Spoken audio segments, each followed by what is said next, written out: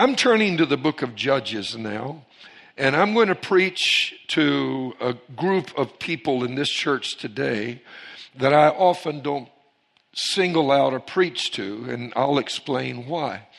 It took me decades to learn how to appreciate a godly woman. I wasn't raised by my mother. I was raised by a grandmother. My mother put me out, as you already know, when I was about that big, 4 years old. 2.5-year-old brother on one side, 9-month-old brother on the other, and left us standing in a bus station, me holding their hands, and took my clothes off of me, said she was going to give them to my neighbor that lived down the street. These were formative memories that were very impacting for me and made me distrustful. And I had the privilege of meeting a wonderful woman of God that God allowed me to marry in His will. And I learned what I know about mothers and women in general from her. And it took me years to get some of the other stuff out of my head. Don't know that I've gotten it all out yet, because things like that affect you profoundly. On the other hand, I think I have an advantage some of you do not have. You were raised in an entirely functional home. You can't appreciate, like I can, having a good home, because you take it for granted. I didn't have one to take for granted. I'm reading in the book of Judges, chapter 5, verse 6 through 7. In the days of Shamgar, son of Anath, in the days of Jael, the highways were deserted, and the travelers walked along the byways. Village life ceased. It ceased in Israel until I, Deborah, arose, a mother in Israel, mighty God of heaven and earth, and all that therein is. Speak to us today. Guide us by the principles of your word. I ask that you would do so, that our hearts not only could be illuminated, but that our thinking might be shaped and molded to the principles of Scripture. And that we therefore, in such a position, might be able to move forward in the will of God to accomplish your plans for our lives and for your kingdom. We ask it in Jesus' name. And everybody shouted and said, Amen. My subject this morning is woman, nurturer and defender of godly dreams. The family is not a creation of culture, nor is it a sociological phenomenon.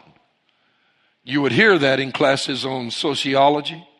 It's not true. It is the creation of God. As I've been teaching in this series, the mighty Jehovah God whom we serve and whose we are established the family. He did so because He knows the best way for people to find and live in fulfillment and happiness. God also established the roles that exist within the family. Those are not the creation of culture, history, sociology. That's not where those roles come from. These roles were designed by God, and if taken seriously, they cause the family to become an unstoppable force for what I like to call for good and for God. How many of you want your family to be unstoppable and a force for good and for God? I spoke last week about men, the week before that about men, what our role consisted of and what God expects of us as men. But it isn't enough to just say to the man, this is what you're supposed to do, and stop there, is it? You can't just say to the man, do these 7 things and your family will prosper, as though the success of the family rests solely upon his shoulders. It's not fair. While men do play a vital role in the family structure, it is also important that we understand the other roles and dynamics that exist in the family that are equally vital. Amen. It is especially, and I underscore that, necessary that we know the role the woman was created by God to fill. Not only do the women need to know it, men need to know it. Her role is every bit as important to the well-being and prosperity of the family as is the man's. We often hear about the problems caused by the failure of men to do their part and the harm created by the absence of fathers from the home. That's true. Make no mistake, it does affect the family. But it is equally devastating when women do not understand their role or they are absent from the home. As I've already mentioned, I have firsthand experience and the effect of that. That's why I thank God for the wonderful and godly women who make such a profound difference in the lives of their family members and in the lives of the people of this church. I thank God for my wife. I want to tell you something. And men, you better perk up and respond when I say this. Ladies, you are nothing short of amazing. Amen. You are amazing. Sadly, there are many women today who don't have time for the things of God or the things He thinks are important. Society has tilted against the family and the roles that God created. They think life, many women do, is all about them. Get between them and their efforts to have fun, and you will regret it. After getting mixed up with one such woman, Boudreaux told his friend Thibodeau, he said, "You know, Tib, I've learned the only difference between an evil, uncaring, and mean-spirited woman like that woman Marie I was seeing and a pit bull is lipstick." Amen. You ever have a woman like that? It's also unfortunate that we live in a time when people, when it comes to romance, they're looking for romance and money. There are some women, unless you've got the money, they don't have the honey. They don't have any time for you. One guy who was so down on his luck that he couldn't even get a girlfriend said, if I had $1 for every girl that found me unattractive, they would all find me attractive. Amen. That's being in bad shape. And concerning money, someone else said that a successful man is one who makes more money than his wife can spend. But a successful woman is one who can find such a man. Amen. Or again, speaking of money, one day Boudreaux asked Marie, said, "Cher, would you still have married me if my daddy hadn't left me all that money?" Marie replied, "Boudreaux, darling, I would have married you no matter who left you all that money."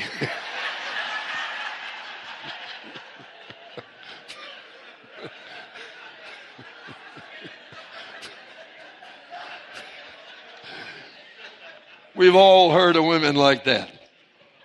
That's not the image of a godly woman, isn't it? Is it? The question then is, where does a woman who wants to learn how to be a godly woman and who wants to know the role that God designed for her to feel, where does she go to find that out? You can't go to the media. You're not going to learn it in university. You won't learn it in school. You're not going to learn it by watching productions that come out of Hollywood. That's for certain. There's only one place you can go to find the roles that God created a woman to feel, and that's the same place a man's got to go. Right here in the book that is called the Bible. Amen. The Bible is the greatest book that has ever been written, without question. It contains the wisdom of the Creator of the universe and all that is in the universe. In the Bible and through its teachings, we come to understand what the role of the woman in this world and the family is supposed to be like. We also find in the Bible how men are supposed to value, respect, and honor them. We learn, for example, from the Bible, there are some things a man should never do. This is not in the Bible, but here's something, men, you should not do.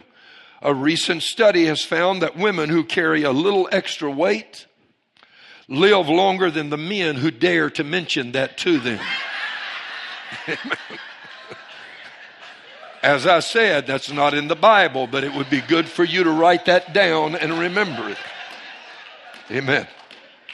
I want to give you several principles that if you will embrace them, they will change your family, your marriage, and your home. And whether you're a man or a woman, when you are living as God wants you to live, and you are fulfilling your calling and your assignment, I promise you this, you enjoy a state of satisfaction and happiness that you will never find anywhere else. It is unparalleled. When you are not living as God instructs you to live, know this, and I'll be equally emphatic, you are not going to find as the state of fulfillment and happiness that you're striving and hoping to find. It doesn't matter who you're with, how much you have, where you live, what car you drive. you're going to find out that real fulfillment in life is the result of following God's instructions for your life.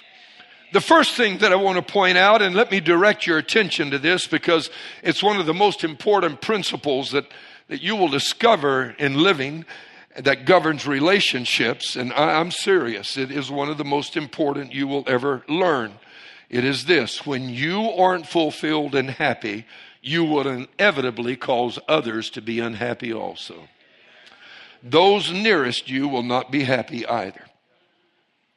Another way of saying the same thing is when mama's not happy, nobody in the house is happy. When mama's upset, nobody's going to sleep well. Proverbs 27:15 said it this way: a nagging spouse is like the drip, drip, drip of a leaky faucet. You can't turn it off and you can't get away from it either. Proverbs 21:9, it's better to live alone in the corner of an attic than with a quarrelsome wife in a lovely home. Men, I know you're timid. And you're fully cognizant of who's sitting right next to you. But do be aware it doesn't hurt to say amen to the Word of God. Nobody wants this to be the story of their family life. These verses could just as easily, of course, apply to living with a cantankerous, mean-spirited, and ungrateful man. We've already talked about men, so I'm going to talk today about women. I want to talk to you about some principles. I'm not going to talk to you about who does the cooking or the housekeeping or the laundry, because in today's complicated world with both husbands and wives having to work outside the home, oftentimes those responsibilities should be shared, and it's something you should understand, whether you're a man or a woman, that you need to do your part in.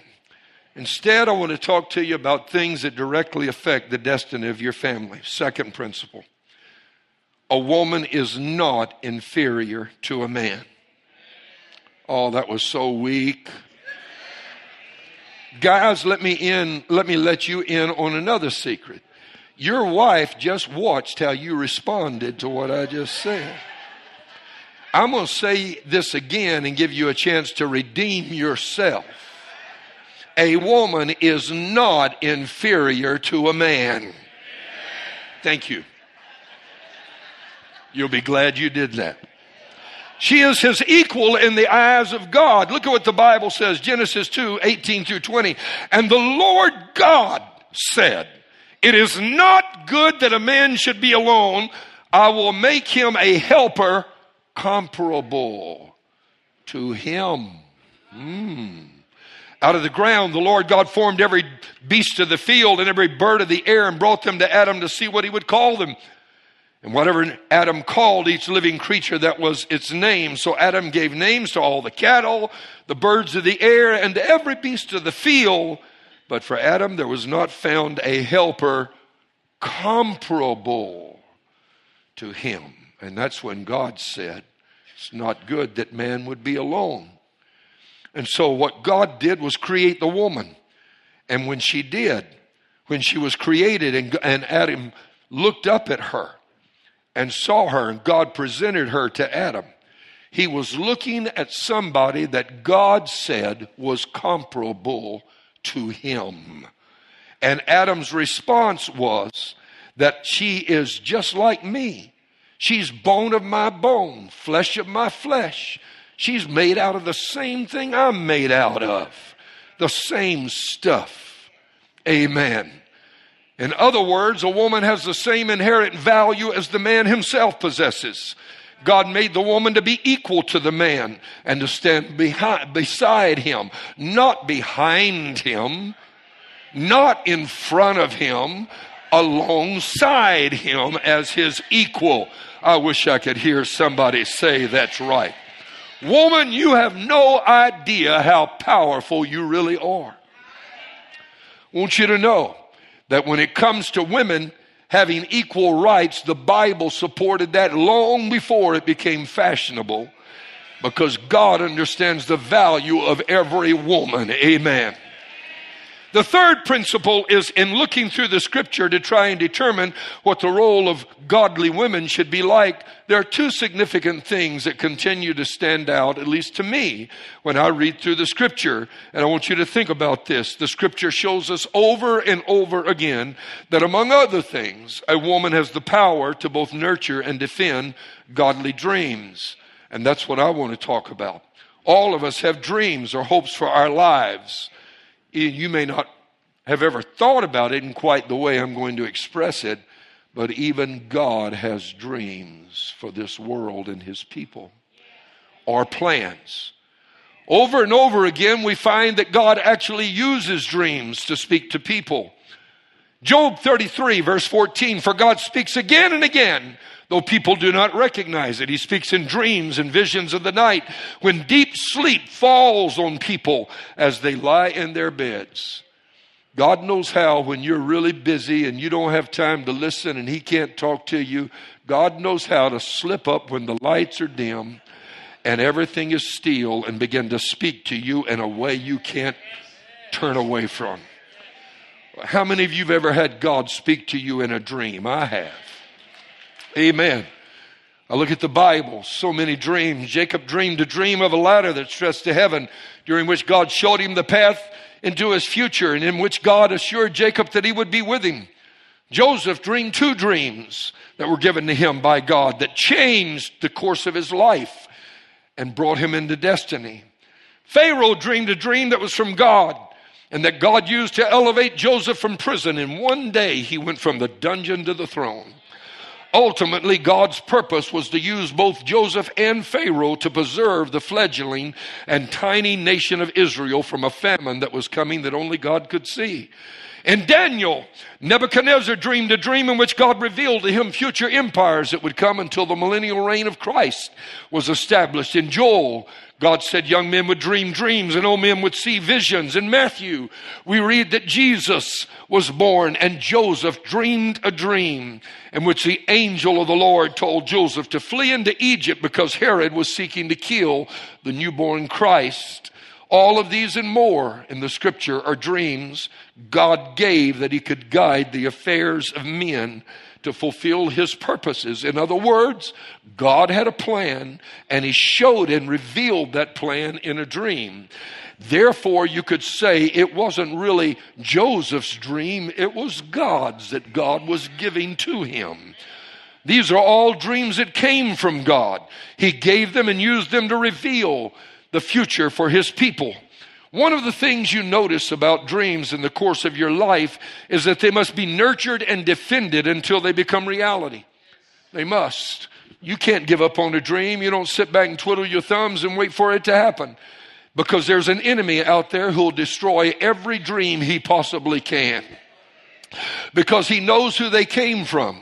And if it's fulfilled in your life, it will bring pain to him and his kingdom, and it will advance the kingdom of God. So he sets about to destroy your dream, just like he did in Egypt. In the case of Moses, when every male child 2 years of age and under was killed because Pharaoh was afraid of the one that was coming, that would rise up to be the leader that would deliver the children of Israel out of Egypt. And Satan moved Pharaoh to kill every one of those male children 2 years of age and under, because he knew a deliverer was coming. That's why in today's world, abortion is such an important part of Satan's strategy. You need to know this. Don't you think an abortion is just a woman's issue? It's not about that at all. It's about an enemy that is trying to destroy somebody that is coming that could wreak havoc in his kingdom. Who knows? Amen. Who knows? Maybe one of those children among the 65 million aborted in America would have found a cure to cancer. One of them might have found a cure to Alzheimer's or sickle cell anemia. Somebody else could have been a great preacher, a great pastor, a great songwriter, a great worship leader, a great president. You don't know how many are in the grave that never got a chance because the enemy was seeking to destroy them because God had a dream for their lives. Amen. Women have been given unique abilities by God. He has chosen them to, among other things, nurture and defend His dreams for mankind, both corporately and individually. And it is within this context that we look at our verse. Village life ceased. It ceased in Israel until I, Deborah, arose, a mother in Israel. In Deborah's time in the book of Judges, God's dream of a nation that would someday give birth to the Messiah was teetering in the balance. It was in trouble. The nation of Israel was in danger of being swallowed up by their enemies. And God raised up a woman to nurture and defend that dream. And she says, until I arose, a mother in Israel, village life ceased. The villages were dying. People had to live and walk down byways, not the highways, because of the enemy. The word that is used here for mother in the Hebrew literally means the bond of the family. In other words, the glue that holds everything together. That's what God called the woman. That's what God called Deborah. Deborah arose as glue to hold things together. Another word that is interesting, our English word, mother. Everyone enjoys a good cup of tea or coffee. Usually we drink one or the other. Any Starbucks fans in the house today? Amen. You like your lattes, your cappuccinos, whatever it is, or a good cup of tea. How many of you remember the days before they had tea bags when there were grounds at the bottom of the teacup? Anybody remember when the coffee grinds used to be at the bottom of the cup of coffee?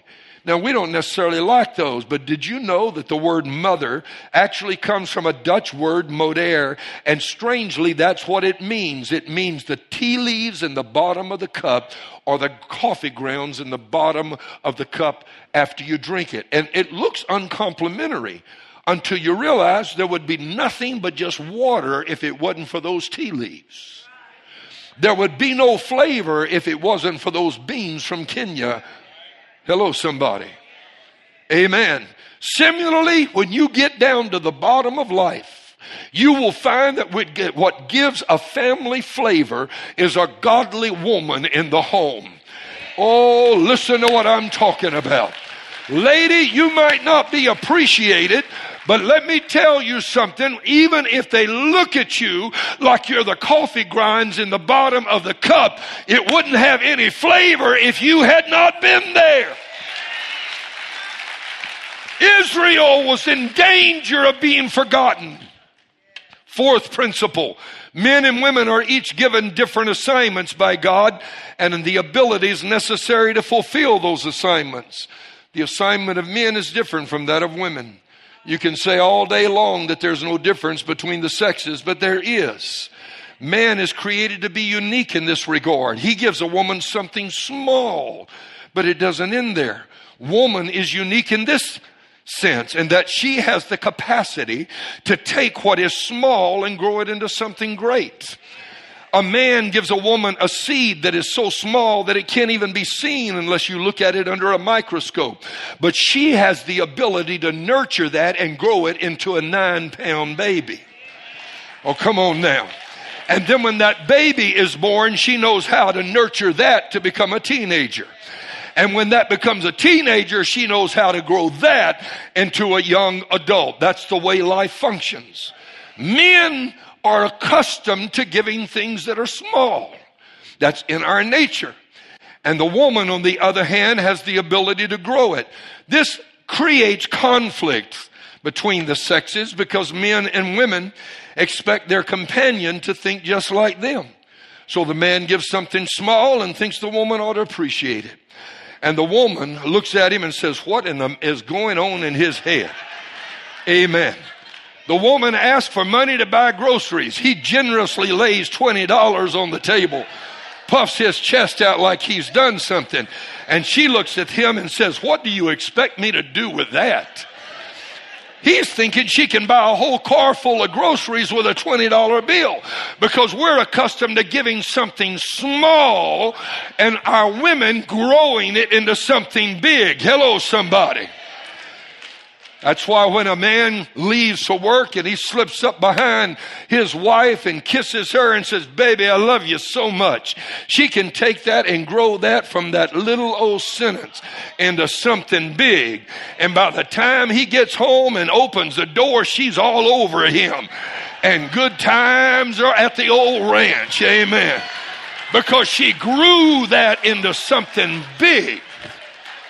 On the other hand, he can make one little statement, like something about dinner last night, and he gets home and she's grown that from that little statement, until when he walks in, there is a chill in the atmosphere.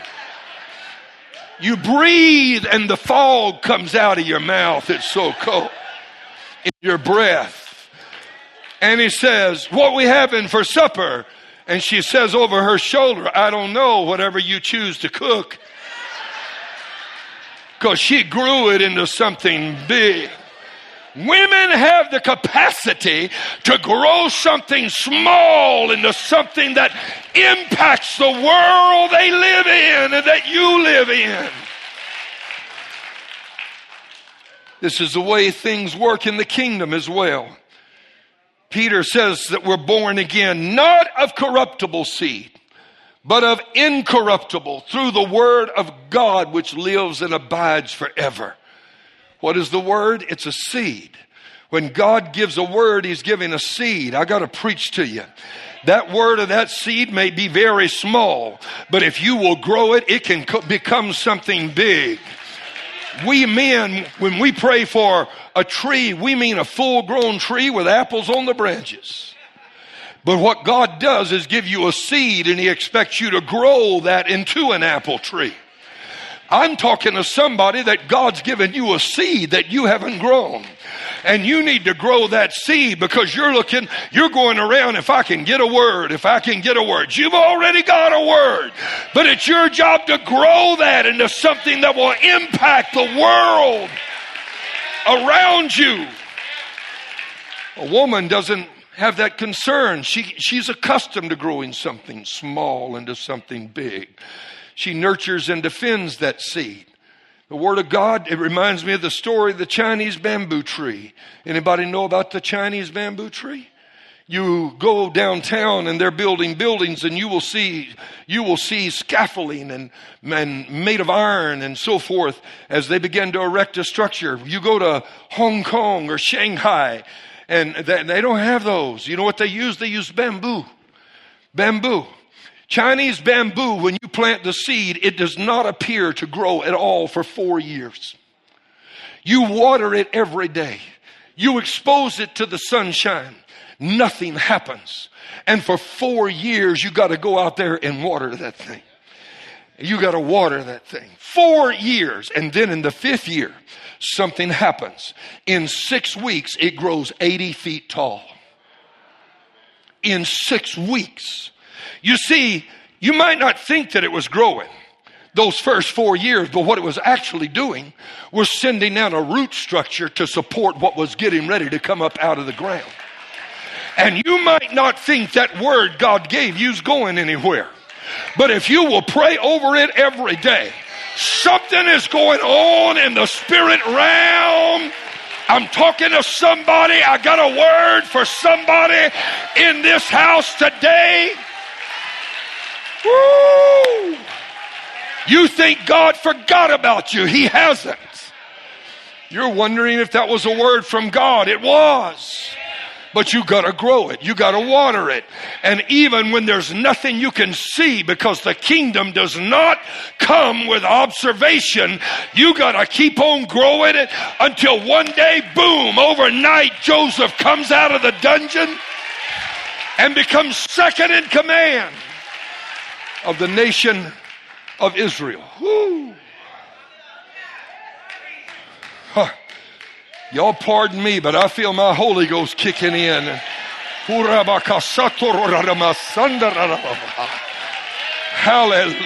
to the Lamb. Woo. Abraham means father of nations. He was originally called Abram for the first 75 years of his life. Called father. Didn't have a child. And God showed up and called him Abraham, which means father of nations. And he had to wait 25 years before he became father. And he had to wait generations to become father of nations. You don't see anything happening. You walk out and you sprinkle the ground and your neighbor's looking at you saying, what is that crazy fool doing? That's all right. I got a word. I got a word. Tell somebody, I got a word. Would you do that? I feel that working in this house right now. God's got a word for this house. Woo! God's got a word for you and your family. God's got a word for your life. Hallelujah to the Lamb. Bless his name. Somebody give God some praise right now. Woo! Elijah understood this. And that's why when that servant came back from that hilltop on the seventh time, and Elijah asked, what did you see? He said, all I see is a cloud the size of a man's hand.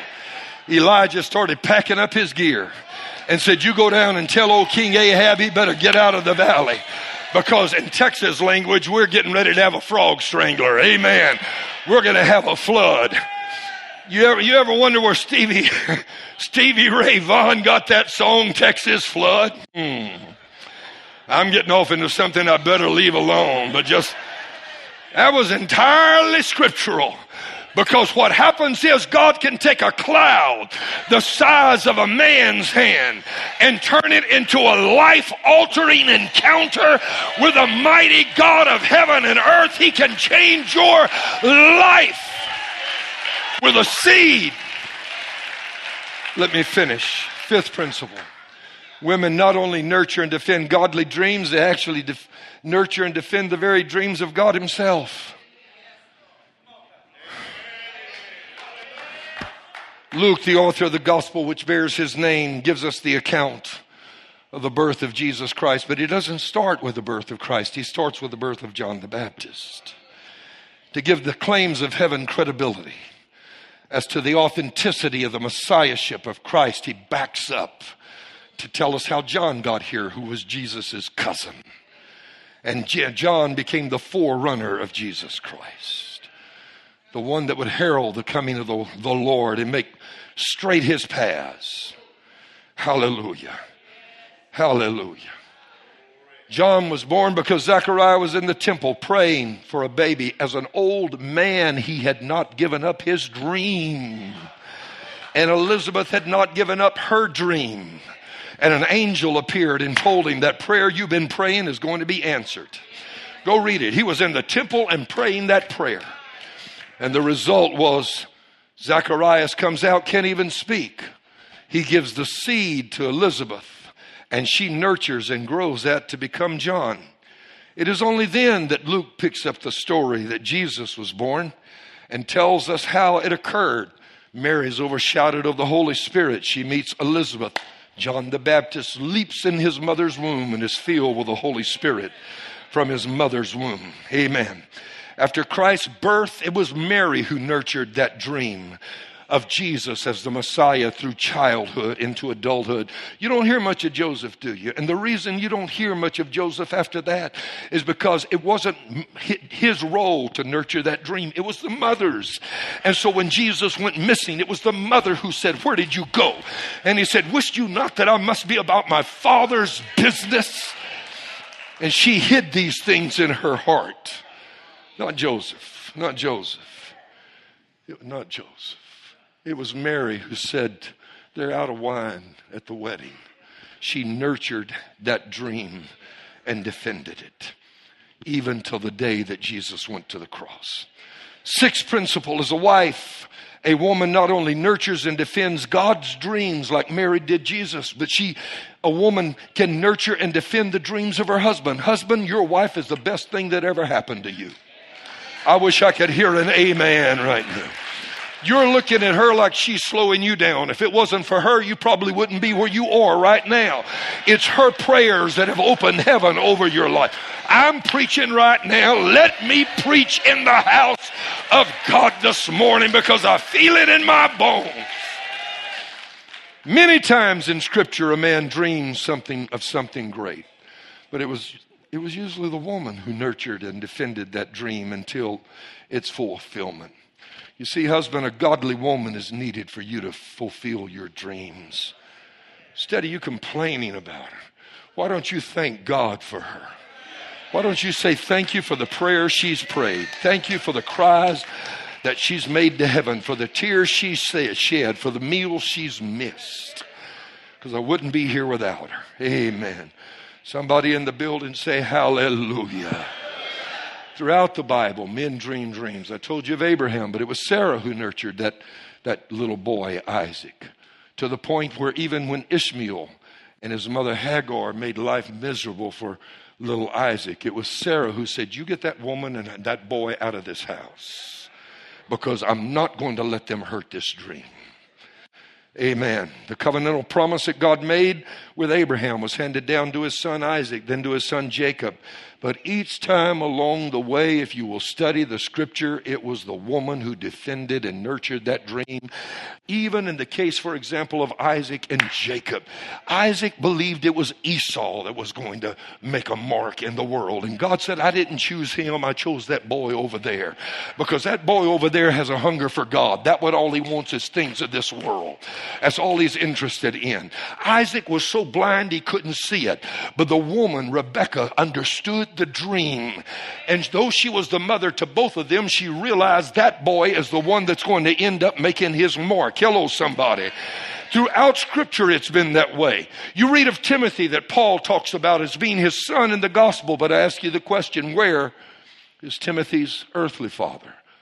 All we know about him is that he was a Greek. We don't know if he lived, died. We don't know if he left the family, what happened. We don't know if he was a believer or not a believer. Because when Paul begins to talk about the seed of faith that was planted in Timothy, he said it was put there by your mother and she got it from your grandmother. Amen. Timothy went on to become the pastor of the church in Ephesus that Paul founded in Acts 19 and become the bishop and eventually a martyr in the very streets of Ephesus where he pastored. What made him become such a giant for God? It all started with a little grandmother who handed the seed to the mother, and the mother nurtured and defended it. Oh, hear what I'm talking about. Seventh principle, and I'm closing. Women not only nurture God's dreams and help nurture the dreams of their husbands, they also nurture and defend the dreams that God gives to their children as well. Your children were meant to make a mark in this world. Yes, they were. We recently had with us, and I got to close, Alicio Badillo. Alicio is an incredible man of God from Augusta, Georgia, pastors a great church there, son in ministry to someone who is a son in ministry to me, Dr. Gregory Fuller, that some of you may remember from years ago. Alicio came here, visited a son. He's got a son in the Pasadena Police Department. And he spoke for Pastor Joe in the Spanish service on a Sunday afternoon, but he sat right over there, the 11:15 service. He's one of the greatest men you'll ever meet. Incredible man. Alicio's dad was a heroin addict for 17 years when they were growing up. Basically, all his dad did was give a seed to the mother for each one of the children, and that was it. Couldn't hold a job, wouldn't work, strung out on heroin. His mother, on the other hand, was a spirit-filled child of God that never gave up on her marriage. Every single day, Alicio's mom would pray over Alicio, his three brothers, and their sister. Every day. I'm not talking about once a week, once or twice a week. I'm talking about every single day before they walked outside.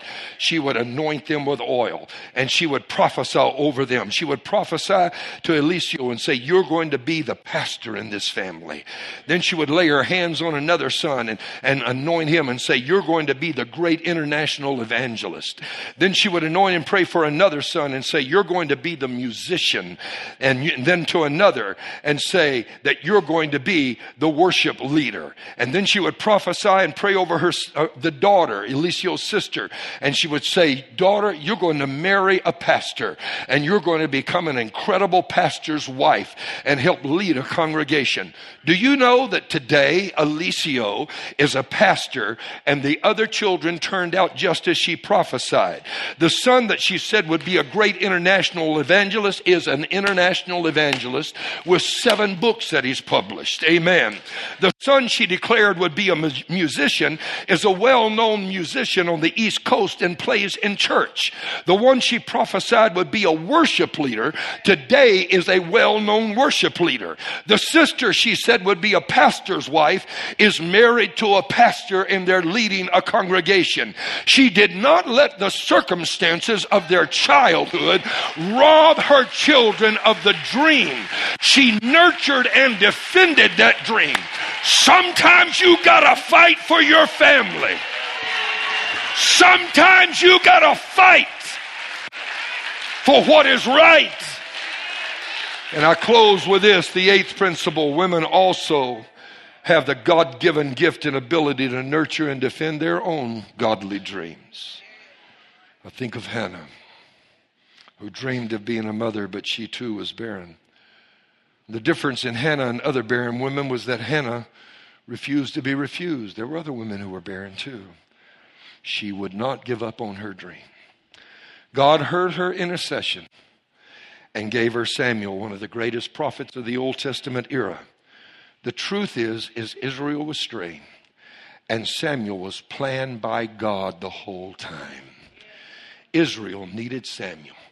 And the one thing you learn about God is He never leaves the world without what they need.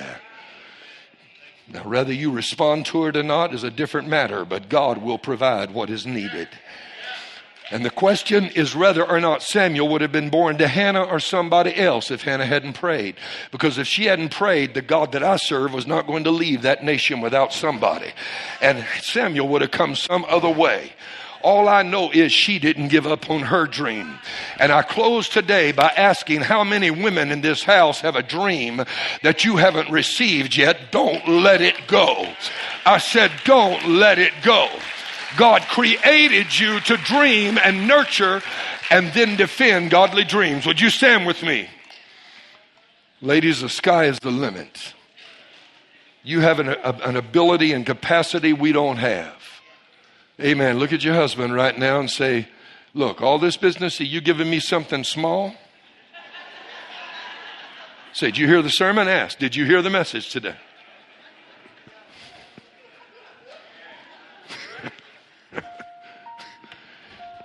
When I ask for some money to buy groceries, I mean money. I mean some dinero, some hard cash, some shekels, some coin, some pesos. You put some rupees down on the table. That $20 bill, you take it yourself. Amen. I want you to come pray with me right now.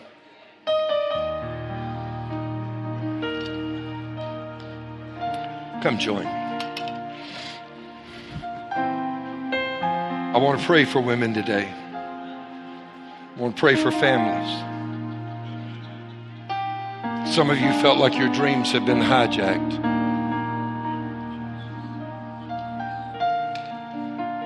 Some of you have been made to feel like your dreams didn't matter. Some of you have gone through life believing the man is the one that is significant and you don't really have a role to fill. Some of you, your man wouldn't be where he is right now if it wasn't for you. But you have never received any acknowledgement for your contribution. And I want to close this service today by praying for you and blessing you and telling you that if you've lost your dream along the way, the dream still matters to God.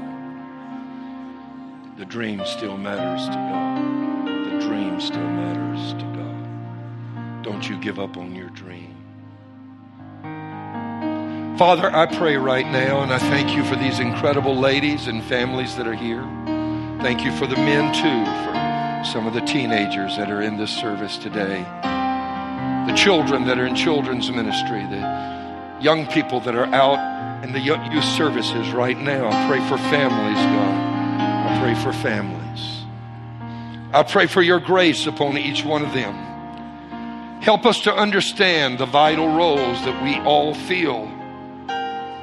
To stop demanding that our companion be a replica of who we are, but allow them the privilege of exercising the gifts that you have placed within them. I ask it for your glory. For somebody here today whose dream is faltering, I'm going to ask you to lift up their hands. Breathe life into their dreams again. I wonder how many times in the bottom of that dungeon Joseph questioned the dreams that you gave him. But I pray today for your grace. I want you to heal rifts in families that have been caused by the failure of men and women to understand their respective roles. I want you to heal the breakdown in relationship that has caused pain and distrust, a feeling of not being desired or valued.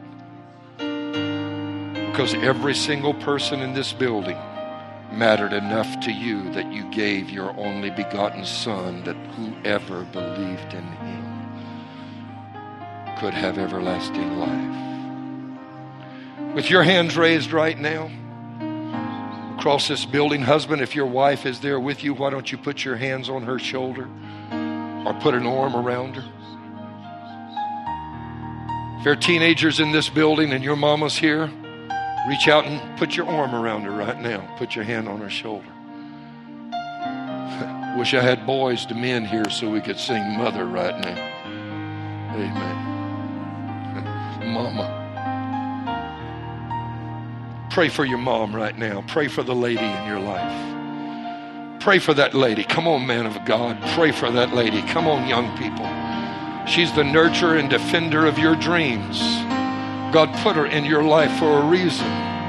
You're further down the road because she's a part of your life. She's what gives your life flavor. Don't treat her like the coffee grounds that are going to be thrown out. Don't you dare do it.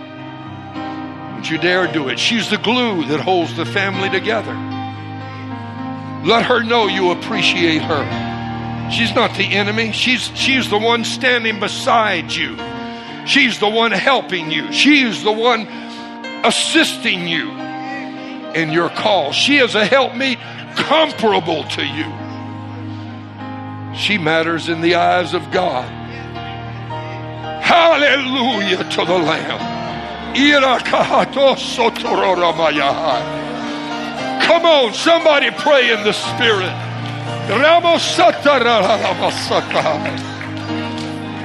Hallelujah to the Lamb.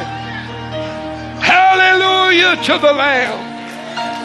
For every woman that has felt neglected, every woman that has been bypassed, every woman who has sacrificed and defended and nurtured dreams, who has not been appreciated, Lord, I want you to let them feel the love and appreciation they deserve, and teach us as men to know how to show them the respect that we ought to show them.